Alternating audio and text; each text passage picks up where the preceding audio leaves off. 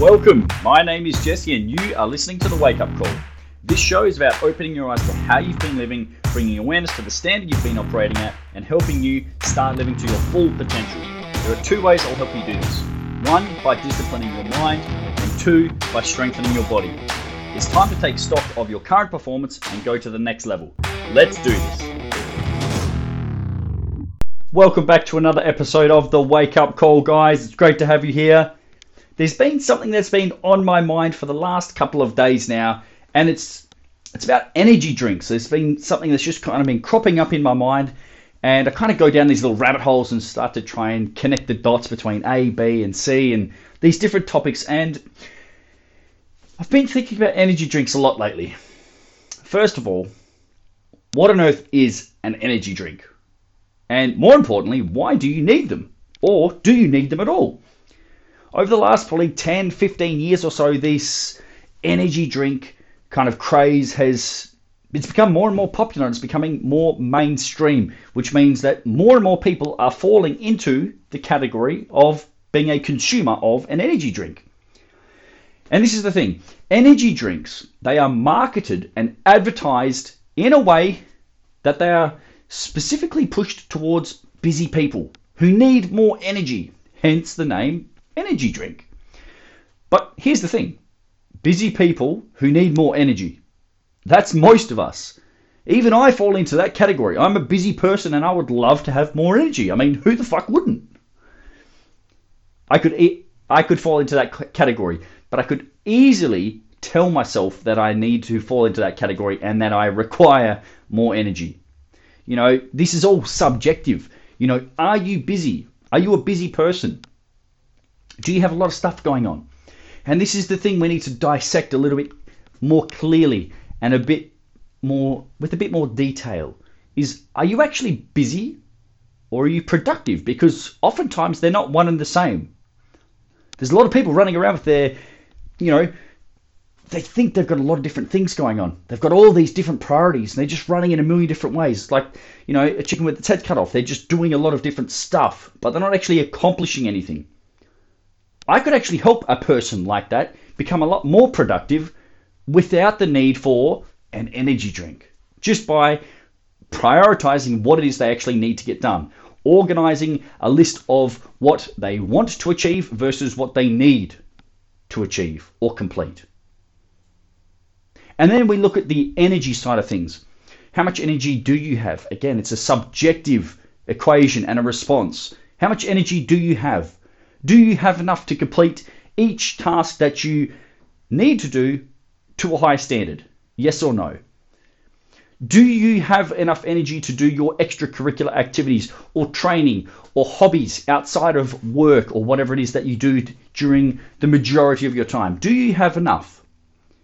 Do you have a surplus of energy? Do you have just enough to get by, or are you lacking energy? I can tell you, for the majority of people, you are not lacking energy. This is especially true if you are overweight. And I'm not picking on overweight people here. What I am trying to tell you in a scientific and logical manner is, if you are overweight, you do not have a deficit. You are not lacking energy. You are actually in a surplus of energy. Think about it for a second. It's not impossible. It's highly unlikely that as an overweight person, you are lacking energy. You're actually consuming more energy than your body requires. This is fact. This is factual. Okay? That is how we gain weight, is by having more calories going in than we have going out. So from a scientific standpoint, you do not have a deficit. You are not lacking energy. You're actually having more energy than you require, hence the weight gain or being overweight. But coming back full circle to this, discussion of energy drinks. What are they? They are designed for busy people who think they need more energy. Sounds great. Typically what they contain inside of this magical, mystical drink that is going to give you boundless energy contains caffeine, some vitamins, some minerals, some amino acids depending on the type, and oftentimes sugar. And this is where people, they start to put this notion of magic on a certain product or supplement or drink, for example. They think it's the energy drink. I can't live without it. When I have them, I feel great. When I don't have them, I feel shit. Maybe it's just the caffeine, which is stimulating your nervous system, giving you better cognitive ability, meaning your reaction time is faster, you can think more clearly, and you get more shit done. The same can also be said for sugar. If you have sugar, you're going to have more energy. Your blood sugar levels will rise. You will be able to perform physical activities and mental activities, exercises, tasks faster and to a better quality of degree because you have more cognitive function. Cognitive function is brain function, by the way. But here's the thing. If you spend the majority of your day inactive, sitting at work, you do not need an energy drink. If you are a sedentary individual, if you do not play sport or complete any long distance or long duration activities, you have no business in drinking energy drinks. Red Bull, Monster, V, Mother, Rockstar, whatever it is, pick your poison. Whatever is the latest and greatest energy drink on the market and the like, they are designed to give you a sense that you can have energy on demand. Basically, by snapping your fingers together, bang, you've got more energy. And here's the thing, they're not actually wrong. They're not wrong. Technically, you can have energy on demand. We all can. And here's the interesting thing. I like to think that I'm a logical person. Sometimes I am, sometimes I'm not. But that's my belief, and that's the way I try to operate myself. But here's what I want you to think about. Almost anything you eat and drink can provide you with, here come the air quotes, energy. And this energy comes in the form of calories, whether it be fruit, vegetables, meat, dairy, nuts, pasta, potato, whatever. It all provides you energy in the form of calories. But if you're always searching for and looking for more energy in a liquid form or through an energy drink, do you not think that something bigger is the issue? There is something larger at play here, don't you think? Maybe the fact that you have no sustained energy is because you're overweight.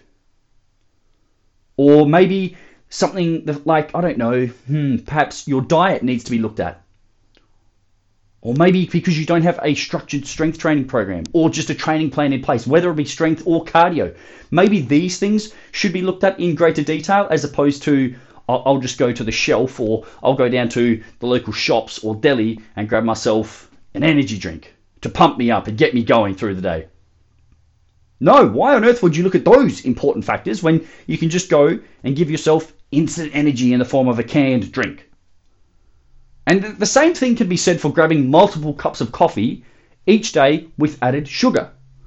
Of course you're going to get a hit of energy. You're adding, glucose basically into your bloodstream. Sugar in a simple form, easily digestible, easy to be absorbed into your bloodstream, into working muscles and the brain. You get this big initial hit and dopamine response. I feel good. I've had some sugar. I feel alive. I feel like I've got some energy. I'm good to go. Yes, you do get an instant hit of energy and you feel great for a while. Those are the positives. But what happens when it wears off and you start to come down? The crash, the energy crash, as it slowly wears off. When that happens, you have one of two options, typically. You either go back for another energy drink or another coffee. Doing this decreases your sensitivity to caffeine and it increases your need for these items. They essentially become a crutch which you have to lean and rely on.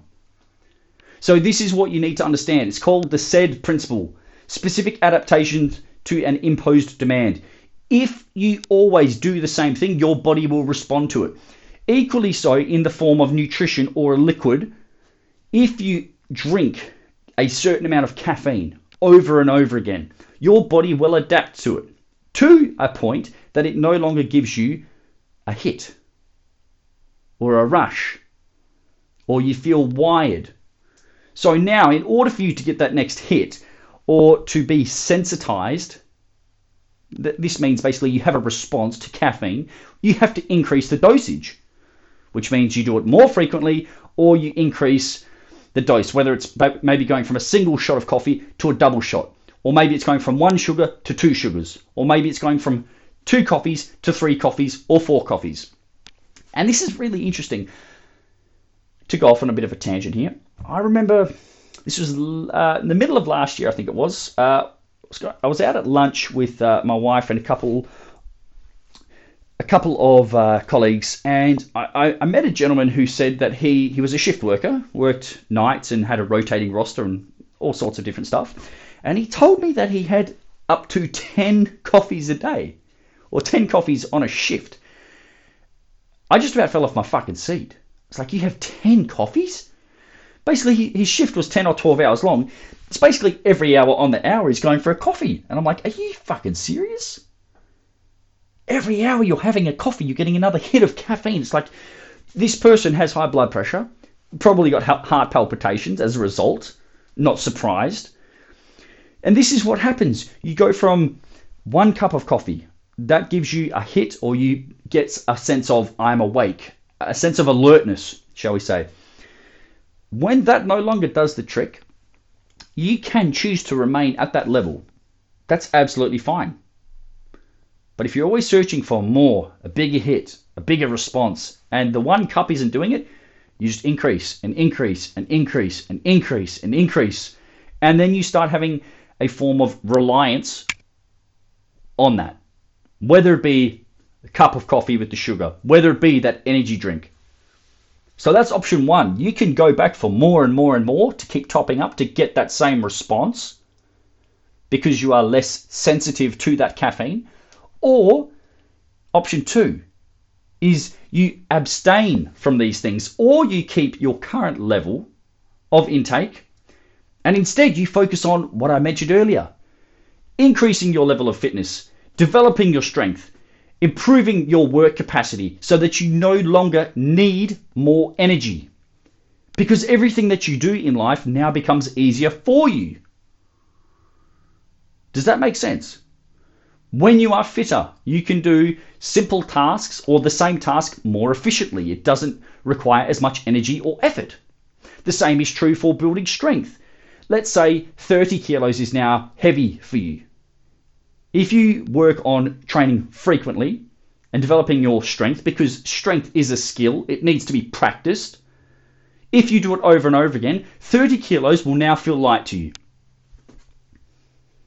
Therefore, you need less energy and less effort and less of your maximal strength to lift that same 30 kilos. Do you see how that works?